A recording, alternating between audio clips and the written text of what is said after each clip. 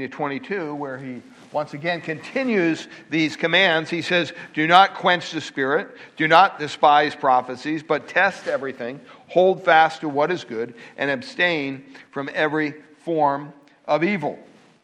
And so these are commands meant for this young church, and he knows that they're relatively new believers, and these are commands to believers. So if you're not a believer here today, you're going to have a hard time trying to fulfill these commands. You need the Spirit of the Holy Spirit within you, the Spirit of God within you, to even come close to fulfilling any of these commands that Paul is given to us here.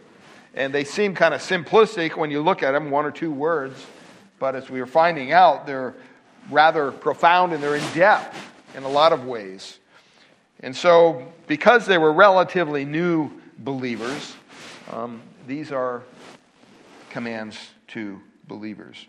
And the church here is just a few months old. Remember, they're young believers. They're not mature believers. And so they need every bit of a reminder of what Paul has taught them when he was there with them those several months as they came to know Christ and he discipled them. And he basically gives them a reminder, or you could say even a summarization of some basic principles or basic elements, basic responsibilities, you could say, for any Christian. And all of this, remember, is in the context of Paul talking about how Christians in the local church are to relate to one another. And we looked at previously how the sheep are to relate to the shepherds or the pastors, how the shepherds or the pastors are to relate to their sheep, how the people are to relate to one another. We saw that. And now he specifically talks about how the sheep or the people are to relate to their great shepherd, the Lord himself. And so he begins here in verse 16, and we looked at so far, rejoice always, pray without ceasing, give thanks in all, everything. But now we come to these 5 commands, verses 19 through 22. Don't quench the Spirit, do not despise prophecies, test everything, hold fast to what is good, and abstain from every form of evil.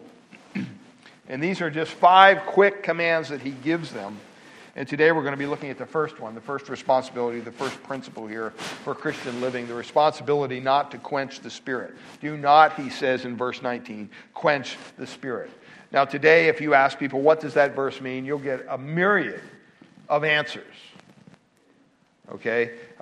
Some people in the charismatic movement say, well, that's when you speak out against any of these miracles that are going on, and if you speak out about tongues or healings and all that, that's what that's talking about. I don't think so.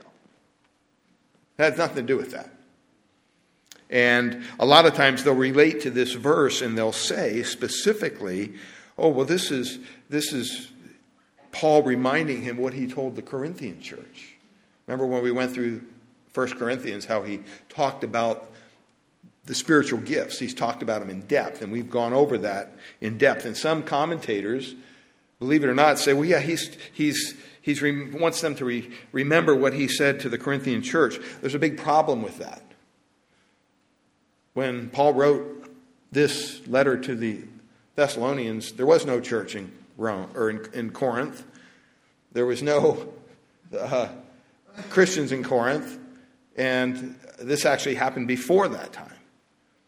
And so I don't think they had a problem with spiritual gifts in their new church.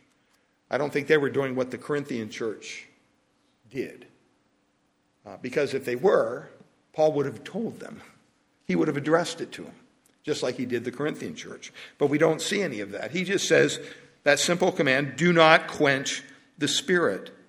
Now, I can tell you, in kind of a reaction probably to the modern day charismatic movement and the word of faith and all that stuff going on, the evangelical church has almost gone to the other extreme. They've minimized the importance of the Holy Spirit in believers' lives because they get freaked out by all the weirdness that's going on in the charismatic movement. And so a lot of times, people who are more in touch with what the Scripture actually says concerning spiritual gifts have a tendency to kind of not talk about the Holy Spirit at all. Sometimes, they're very right in their doctrine, but they're known as the frozen chosen.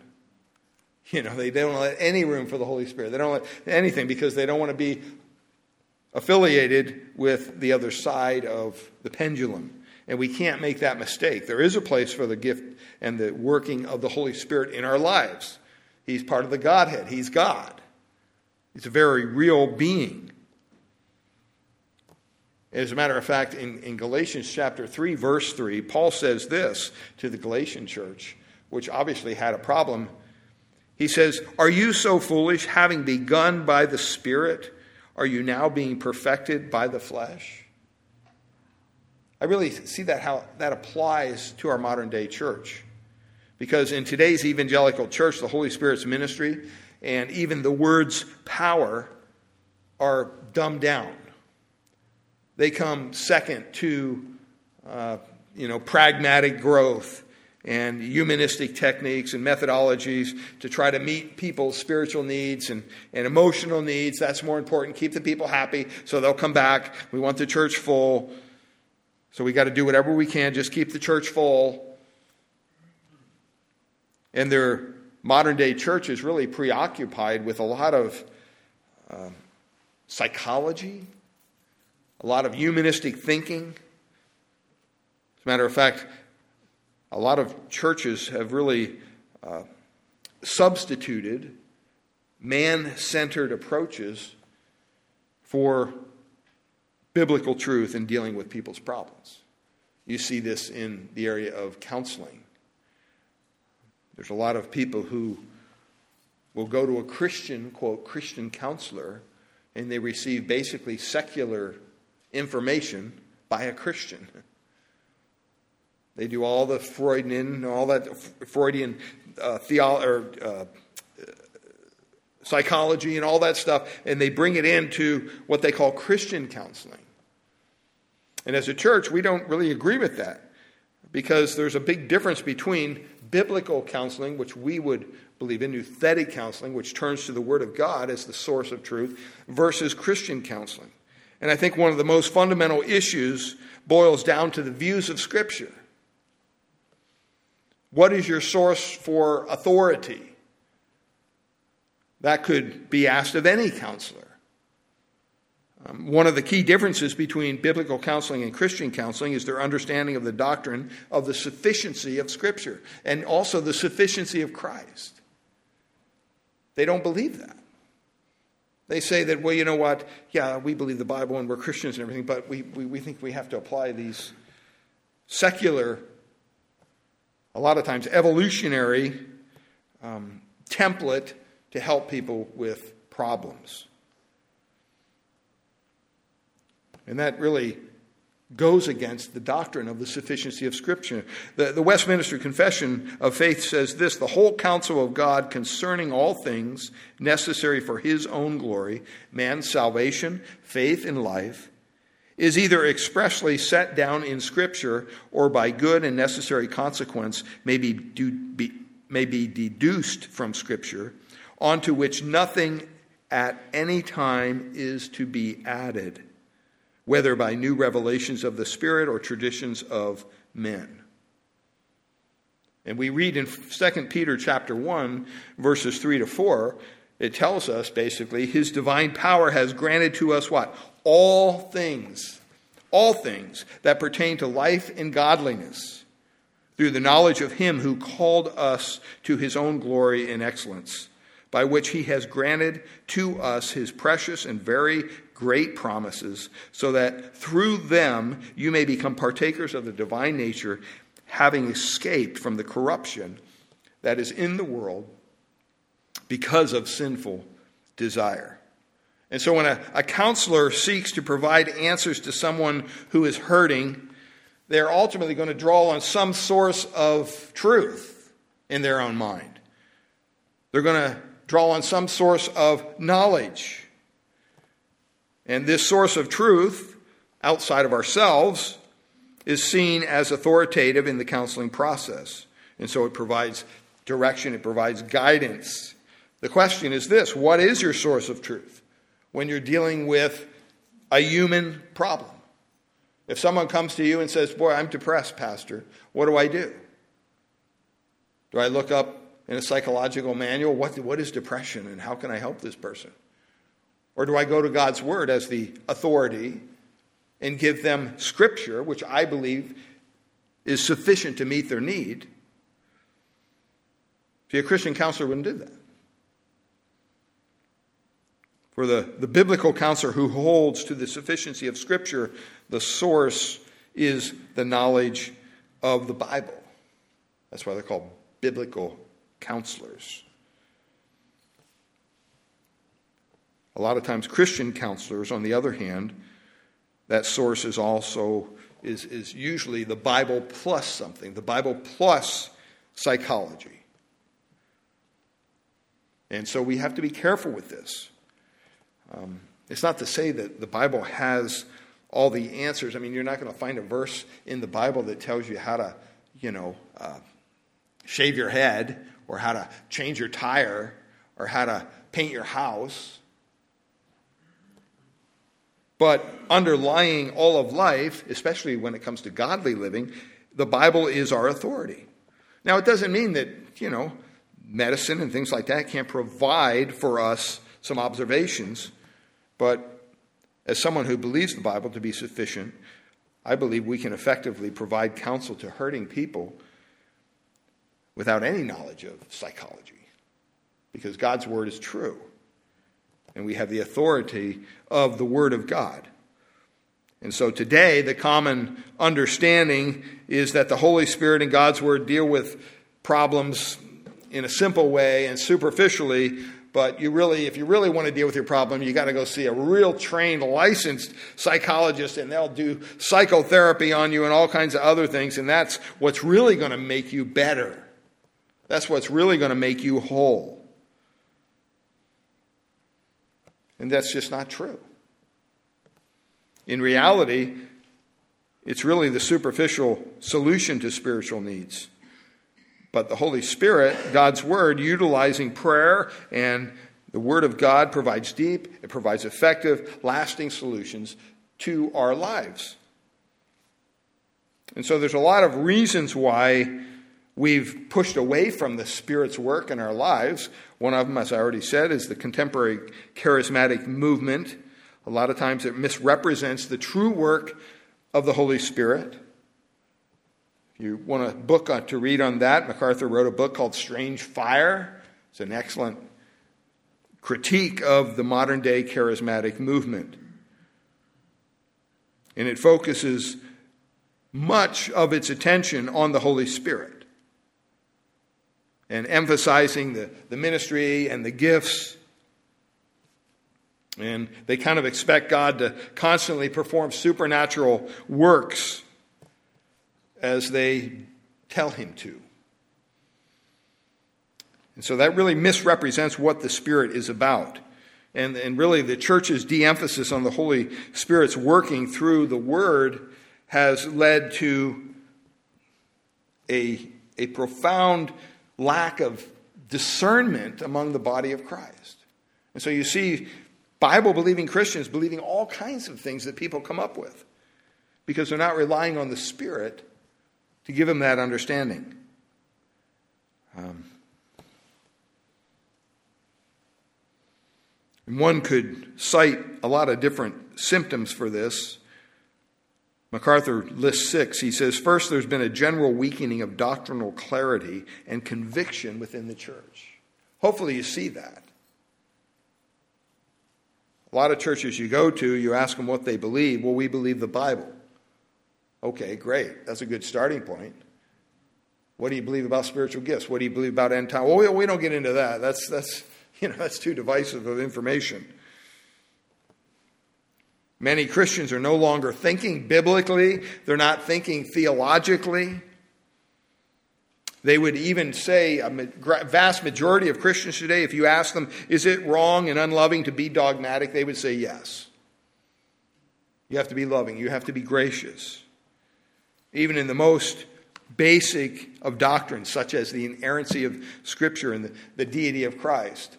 I've heard some Christians say, well, I know they may be messed up in that area a little bit, but they're still in the Lord. Look, if you don't have Jesus right, and you don't have your Christology right, you're probably not a Christian. I don't care what you call yourself. And so we have to stand up to, in authority, to these people who are sharing these wacky teachings out there. Don't be afraid to go to the Word of God and point to that and say, hey, look, there's some doctrinal clarity here in the Bible about spiritual gifts. There's some doctrinal clarity here in the Bible about end times. There's some doctrinal clarity about the inerrancy of Scripture, about who Christ said he was.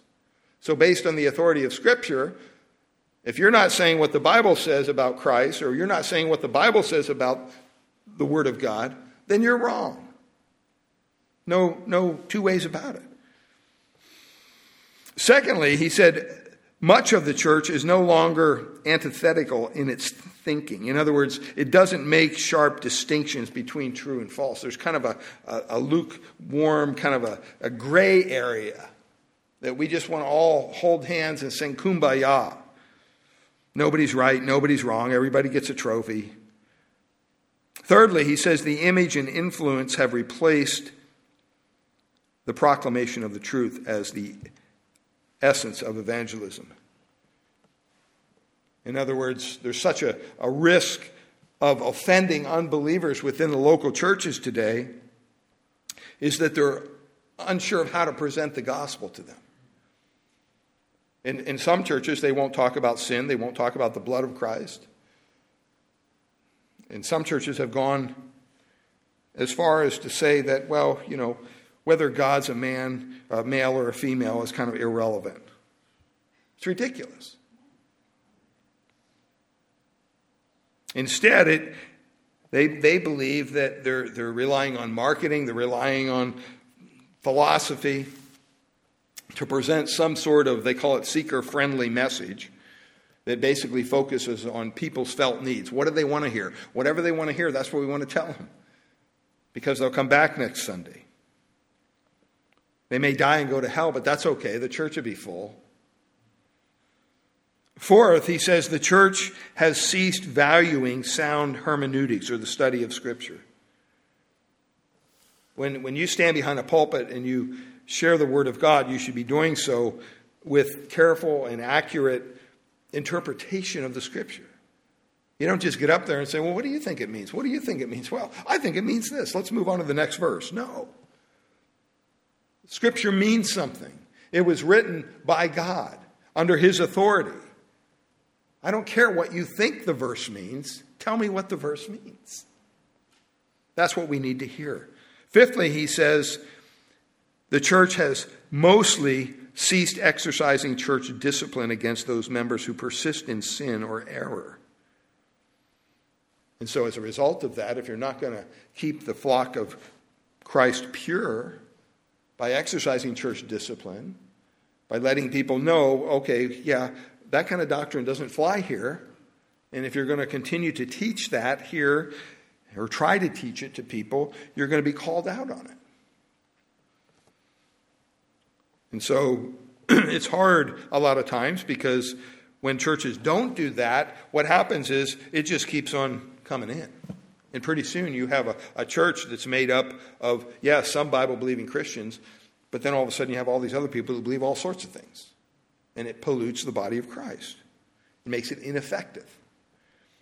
And then sixthly, last, he says, all of the preceding features produced and are characteristic of a spiritually immature church. He describes it this way. He says, the self-absorbed church, preoccupied with attaining personal comfort, success, and achieving man-centered solutions to life problems, possess a superficial faith that cannot discern between good and evil or truth and error. They are most interested in meeting people's felt needs than preaching the truth. They are more interested in meeting people's felt needs and preaching the truth. We don't want to be that kind of church. And so the first responsibility here, he says, do not quench the Spirit. Do not quench the Spirit. There's no reason in the text as we read these verses, they aren't connected really to one another. I've read some commentaries that say, well, it says do not quench the Spirit, but then it gives us a kind of a subheading, how to do that. Well, you don't quench the Spirit when you don't despise prophecies, and you test everything, and you hold fast to what is good, and you abstain from evil. And they kind of put it as a subheading under do not quench the Spirit. I don't think that's really mandated here. I think they're just staccato commands. Do not quench the Spirit. Do not despise prophecies. Test everything. Hold fast to what is good. Abstain from evil. You know, it's kind of like he ran out of room on the page or something, and he just had to write him a bunch of stuff that was on his heart without even going into any detail.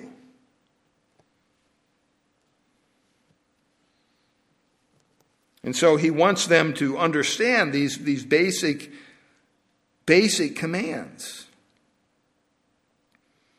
And to appreciate the short list of commands here or responsibilities, we have to remember the Holy Spirit's role in our lives. We have to focus on that, and that's what we're going to focus on this morning.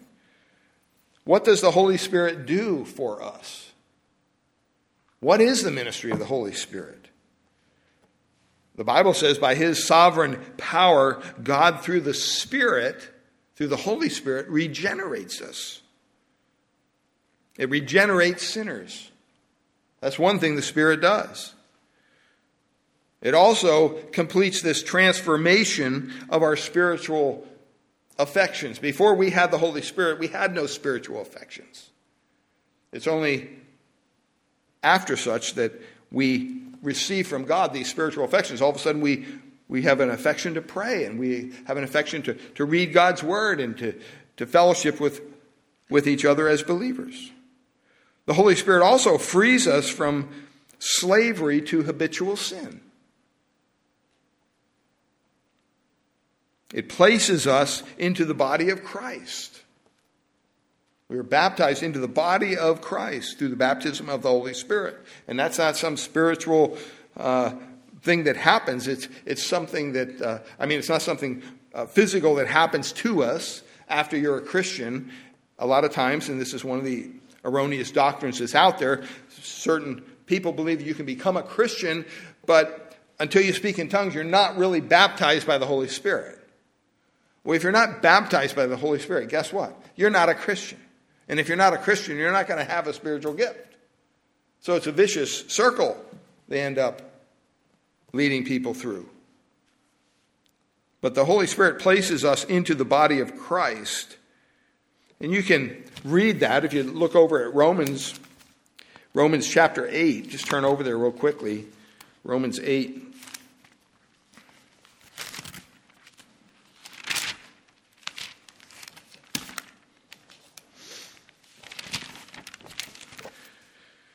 Romans 8, look down at verse 15. He says in verse 14, "For all who are led by the Spirit of God are sons of God." Then he says this, "For you did not receive the spirit of slavery to fall back into fear, but you have received the spirit of adoption as sons, by whom we cry, Abba, Father. The Spirit himself bears witness with our spirit that we are children of God. And if children, then heirs, and heirs of God, and fellow heirs of Christ, provided we suffer with him in order that we may also be glorified with him." And so you see the role of the Holy Spirit here in the believers' lives.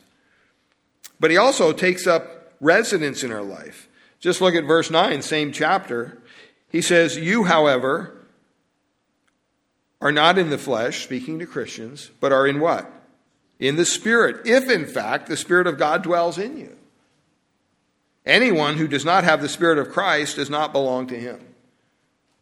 So if you don't have the Spirit of Christ dwelling in you, guess what? You're not a Christian. You can't be a Christian. It's impossible. It also pours the love of God into our hearts. If you just turn back to Romans 5:5, he tells us there, hope does not put us to shame because God's love has been poured into our hearts. How? Through the Holy Spirit who has been given to us. How many times have you heard believers say, "Well, I just need more love"? No, you don't. You don't need more love. You need to utilize the love that God has already poured out in your heart. He shed abroad in our hearts the love of Christ. There's no greater love you're going to find. You can pray all day long for more love and it ain't going to happen. But he also, the Holy Spirit, gives us gifts for spiritual service. In Romans 12, it talks about that. In 1 Corinthians, we're not going to go into all the verses, but he gives us specifically, every believer has at least one spiritual gift. And that gift should be used for the edification of the body of Christ. It's not a gift that you get and go home and climb in your closet and practice and say, oh, I'm being edified by my own gift. That's not the purpose of spiritual gifts. The purpose of spiritual gifts is to, what? Edify the body of Christ. We've all been given a spiritual gift. Do you know what it is? Are you practicing it? If not, you better get busy. That's why God left you here. And also the Holy Spirit seals us for all of eternity. And he sanctifies us.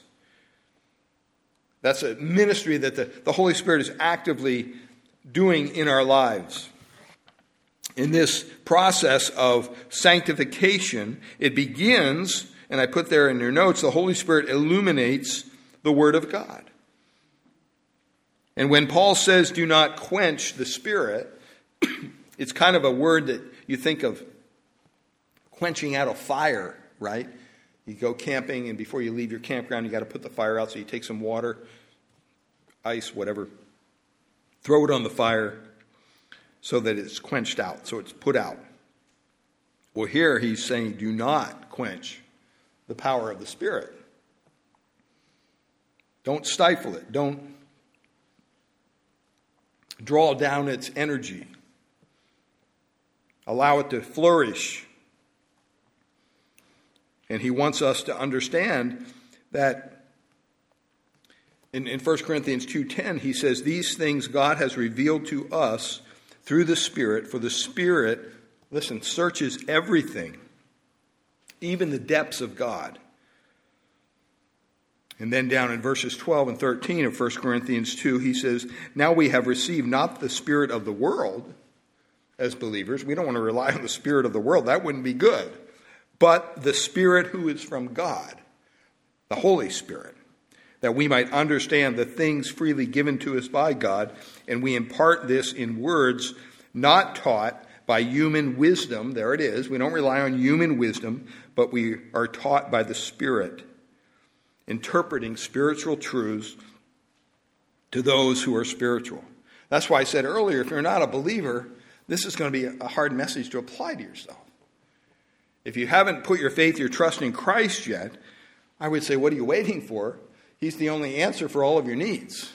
He's the only one who is sufficient to meet your needs, especially your needs of forgiveness. Because whether you think you're a good person or not, you're a sinner and you need to be saved by God's grace.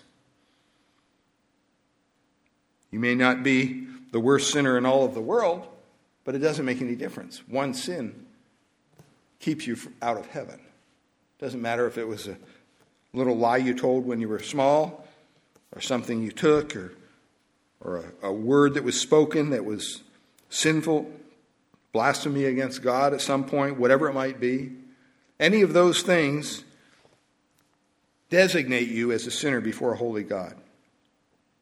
And we need to recognize our need of a Savior and come to Christ. But as believers, we grow spiritually by being fed the Word, by feeding on the Word. 1 Peter chapter 2, verse 2, it says, like newborn babes, 1 Peter 2:2, long for that pure milk of the Word, so that by it you may grow in respect to your salvation. If you're a believer here today and you're saying, well, I'm not really growing in my Christian faith, and how do I grow? Well, you get into the Word. You begin to make yourself available to opportunities to be taught the Word, whether it's Sunday morning, whether it's Wednesday night, whether it's Tuesday Bible study, men's studies on Thursdays, whatever it might be. There's no excuse not to be taught the Word, especially in this church, at some point. And so if you're saying you're not growing, then you're not availing yourself to the opportunities to be taught.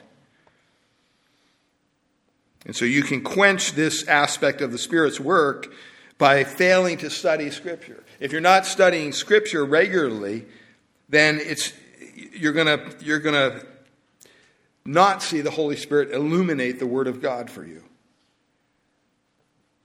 If you're failing to hide the Word of God in your heart, sometimes we memorize Scripture. Some people are really good at it, some people aren't. But I think the key is understand the principle of Scripture. As a youth pastor and for many years, I remember hearing kids recite Bible verses till it just came out their ears in Awana and other children's program. And then I started asking, well, what does that mean to you? And they'd look at you with a blank stare like, what do you mean? I just quoted it to you. Can we go on to the next one? I want to get my reward at the end of the night. And they had no idea what the verse meant. They were just doing it to get a prize. And it's unfortunate, but many of those children, many of those kids, teens that grew up are far from the Lord today, even though they've memorized tons of Scripture. But by failing to hide the Word of God in your heart, you're kind of going to overrule the Holy Spirit's ability to illuminate the Word of God to you. Well, secondly, the Holy Spirit brings believers into intimacy with God. That's on the back of the outline there. It brings believers into intimacy with God. In Romans 8, we just read that verse 15 and 16. It says, Abba, Father. The Spirit testifies with our spirit. There's an intimacy there. There's a relationship there between the Holy Spirit and the believer. And he wants believers to have that joyful confidence, you could say, that, you know what? God loves them as his children. God's not up in heaven carrying a big club, waiting for you to step out of line so he can whack you upside the head. That's not what we see in Scripture, especially for believers. God will discipline us if we're stepping out of line because he loves us. But there's no fear of one day going to heaven and standing before God as I trust in Christ for my salvation and him saying, well, you know what, you did pretty good, but get out of here. It's never going to happen. He holds us fast in his hand when we put our faith, our trust in Christ. And we are, as believers, to be growing in our sanctification. We're to be growing in our holiness. And that happens as we become more intimate with God through the Holy Spirit. Sometimes it's fun to read Scripture and put yourself in the Scripture rather than just looking at it from the outside. Put your name in the Scripture. Inject yourself into the Scripture. It can make it more personal. But we can quench this too, this idea of intimacy, by not accepting God's purpose for us in certain times of difficulty in our lives. Think about it. I think some of the most intimate times I've had with the Lord has been at times in my life where it's been most difficult. And I think everybody would say that to some degree.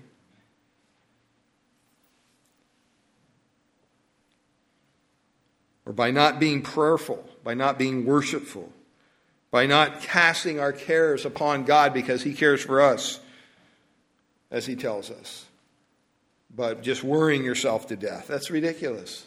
You have a God that loves you more than you could ever even understand. Or by operating in our own flesh is another way.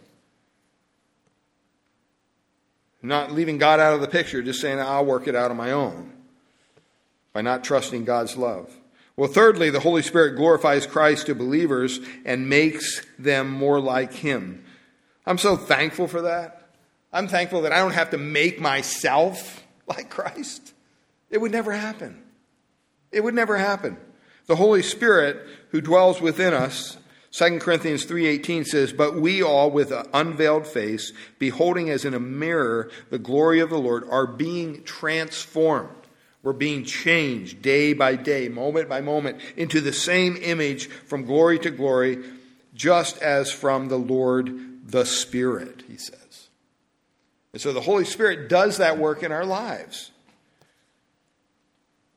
And we can see, as a New Testament believer, the veil is taken off. And we can look into the mirror of the Word of God, and we can see what's going to happen to us eventually when we come to faith in Christ. But you can even quench the Spirit's effort in this area. You can quench the Spirit's effort to make you more Christ-like by neglecting to read, by neglecting to study Scripture. Maybe you're just into reading the Bible for information. Some people just read the Bible because they want to know more about the Bible, but it never connects to their heart. You have to allow Christ to reveal, you have to allow the Scriptures to reveal Christ to you. Sometimes people are just too proud to admit they need to see His glory. They need to become more like Him. They think they've already arrived, and they haven't. Well, the fourth thing the Holy Spirit does is it helps believers know God's will. I mean, if we went around here and said, if those believers who are here today said, raise your hand if you want to know God's will for you, everybody would put their hand up. You would want to know God's will. You would want to know what God's plan. Why? Because He created you. He knows what's best for you. And He will let us know and obey the scripturally revealed Word of God, the Holy Spirit will. There's a lot of God's will that is just revealed to us in Scripture. We don't have to go searching for it. He puts it out there for us. He says in Ezekiel 36:27, I will put my Spirit within you and cause you to walk in my statutes, and you will be careful to observe my ordinances. This is the revealed Word of God. But the Spirit also leads believers kind of more subjectively into God's will for their own individual life. Sometimes we're faced with a decision, a big decision, and we want to ask God for wisdom. He will give us wisdom, and it comes through the Holy Spirit. Psalm 143:10 says this, Psalm 143:10, teach me to do your will, for you are my God. And then he says this, let your good Spirit lead me on level ground. You know, it's fun to go on a hike and to hike up a mountain or whatever, but, you know, when you're hiking up a mountain and you're hiking and you're hiking and you're hiking, after a while you're like, just give me some level ground, right? You're done going up and down. Just give me some level ground. That's where God wants us to be. But you can quench this. You can stifle this work of God, the Holy Spirit, allowing you to see God's will through self-will, through stubbornness, pride, indifference. The last thing the Holy Spirit does is He grants believers inward strength to help us stay on that path of sanctification that He has for us. In Ephesians 3:16, Paul prayed this for the Ephesian church. Listen, he says, that God would grant you, according to the riches of His glory, to be strengthened with power through His Spirit in the inner man. I mean, do you want to be a tepid, weak little Christian in this world? Walking around fearful of what people might think or how your words might offend, or do you want to be strong? Do you want to be a believer who lives for Christ each and every day, strengthened with the power of His Spirit for His glory? It's not for your own glory. I mean, you cannot walk as a Christian in obedience to God without relying on the Holy Spirit's strength. You have to have that. You have to have His indwelling Word, the Spirit of Christ, within you. And through His sealing, the Holy Spirit, it says, seals us eternally in Christ. There's no question of us who've trusted in Christ one day being saved. There shouldn't be any question at all. Matter of fact, in Ephesians chapter 1, look over there. Ephesians chapter 1. I mean, it just kind of gives us a little glimpse.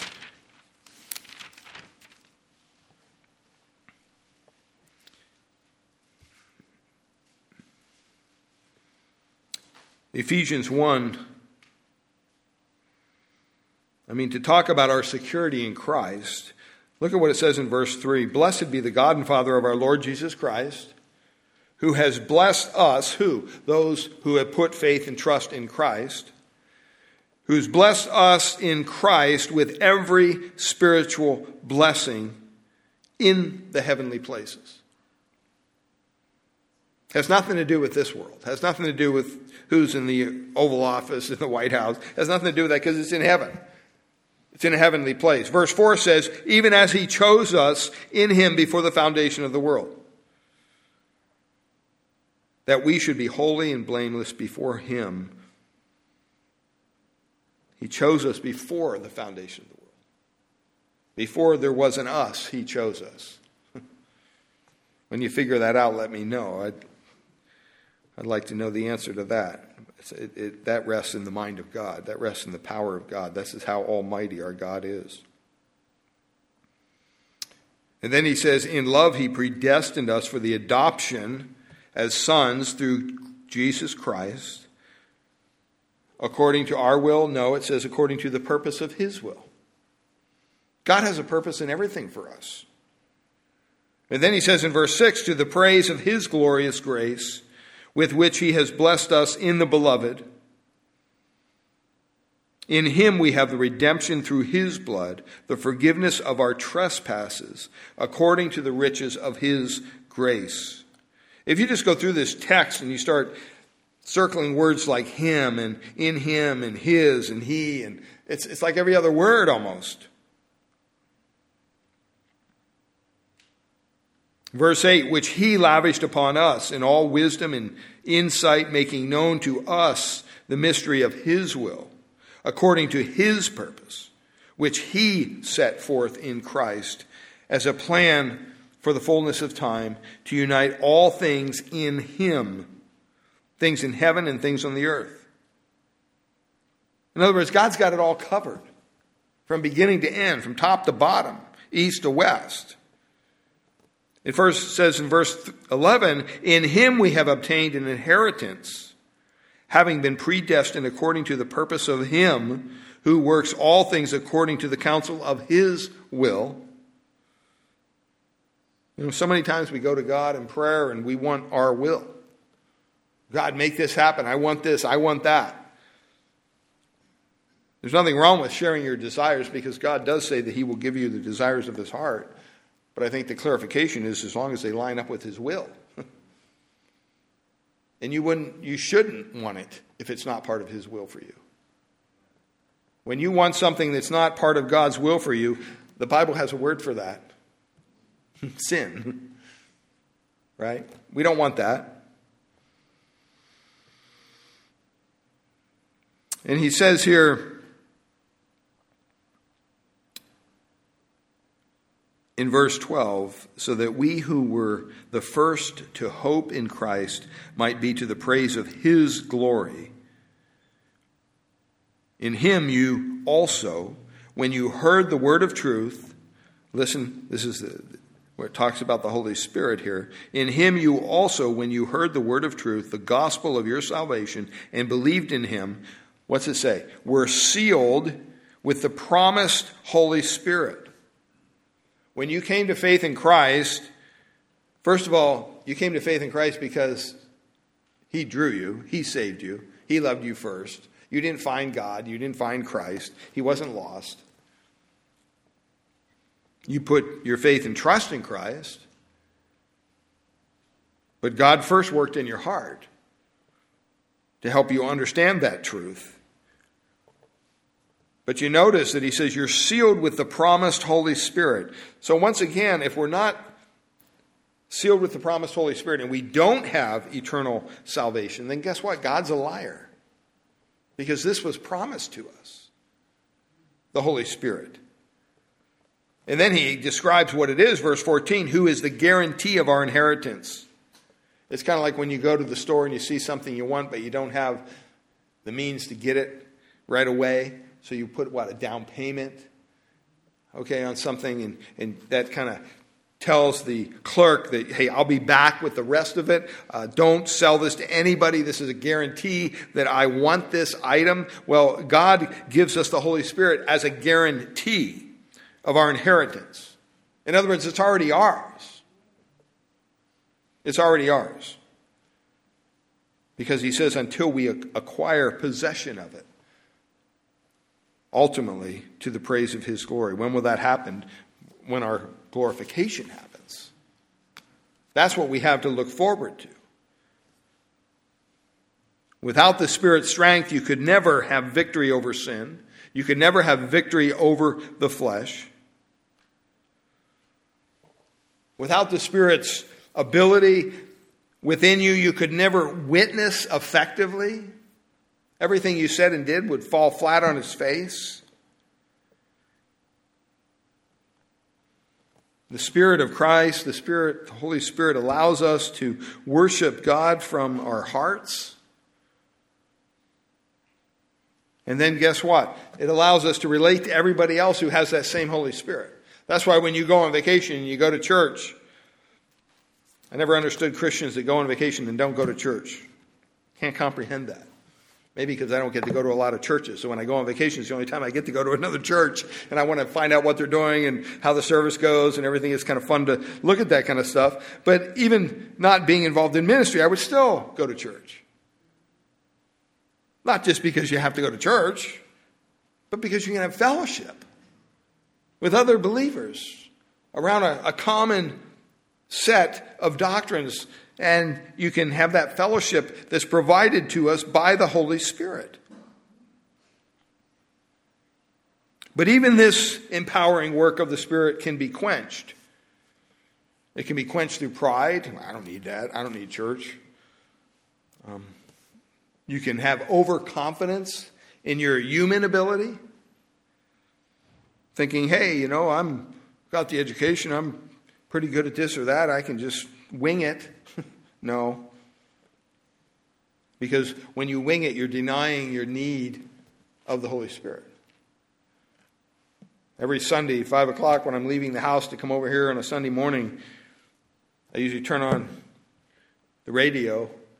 But the whole time I'm praying, God, allow today somehow work through this feeble mind and feeble lips to communicate your truth, to encourage, to edify the body of Christ. Draw people to Christ. Hide us behind the cross. Hide us behind Christ. You could never worship God if it wasn't through the Holy Spirit. Couldn't do it. And so we want to make sure that we don't quench the Spirit. Isaiah 11:2 says this, the Spirit of the Lord will rest on him, Christ, the Spirit of wisdom and understanding, the Spirit of counsel and strength, the Spirit of knowledge and the fear of the Lord. So you can only not quench the Spirit of Christ, the Holy Spirit, only when you're filled with the Spirit. You're controlled by the Spirit. And once again, that's just basically yielding him control of your life. Ephesians says, don't be filled with wine, right, which takes control. Don't be filled with alcohol, but be filled with what? The Holy Spirit. That's a lot better thing to control you than any other substance. And in Galatians 5:25, he says, you know what, as you've received Christ, so walk in Christ. Well, how did you receive Christ? By the Spirit. And so we're to walk every moment by the Spirit of Christ. And so I think if you put those into practice, honestly, you'll have no problem doing exactly what he tells us here. Do not, under any circumstances, quench the Spirit. And we'll talk about this next week, but just so you know, in the original language, when he gives these commands, beginning in verse 19, it's basically phrased this way. The Spirit, do not quench. Prophecies, do not despise. It's almost reversed from what we're reading it. And so we want to be praying about this and asking the Lord to help us in this manner. Father, we thank you for your word. Lord, we thank you that your word is rich, it's deep, it's far more than we could ever wish for. And Lord, you've given us all a copy of it, a personal copy of it that we can study, that we can grow. And Lord, the only way that we're going to fulfill this command of not quenching the Holy Spirit is simply by trusting you to allow the Spirit to live the life of Christ through us. We can't do it on our own. Even the Apostle Paul, probably one of the greatest believers who ever lived, said, it's not me that lives, it's Christ that lives in me. If it was up to Paul living his Christian life, he would have failed miserably. And he says so very clearly. The things I want to do, I don't do. Or the things I want to do, I do. And the things that I should be doing, I don't do. And he had that conflict. And we all have that conflict each and every day. But Lord, we pray that our Christian lives would be lived in a way that would be honoring to you. And Lord, it all starts with a proper understanding of the Holy Spirit's rule and reign in our life. And Father, we pray that you would touch each heart today, that as we leave this place, that we would be attuned anew to the power of the Holy Spirit in our life. That we wouldn't just go about this next week just doing what we want to do, but we would be waiting on the Spirit's leading and guiding us as he promises to do. And Father, for those who may not know you as Savior here today, Lord, we ask that you would, through the power of the Holy Spirit, through the power of your word, convict their hearts of their sin. Convict their hearts that they need more than just themselves. Because we've all sinned in a myriad of ways, and yet you've provided an answer for our sin. You've provided a hope. You've provided forgiveness for our sin. And Lord, we pray that you would do that work in that, even that one heart today, to draw them to you, to help the pieces of the puzzle of what they've heard fit together. And Lord, that you would quicken their heart and their mind to understand the glorious truth of the gospel that Jesus saves. We need to cry out to him in humility, asking him to do so. Be merciful to me, a sinner. That's a prayer that's, when it's prayed from a repentant, sincere heart, God will answer every time. And so, Father, we thank you. Pray you bless our time of fellowship across the way. Bless the food to our bodies. And Lord, we pray that we would be able to keep, as we embark on this Christmas season, things into perspective. And Lord, that we would be reminded that the glorious hope of Christ has come to this lost and dying world, and that we have the opportunity as believers to remind people of that fact. And what a wonderful time to invite people to church, friends, neighbors, family members, to help them to hear the glorious truth of the gospel. We thank you and we praise you in Jesus' precious name. Amen.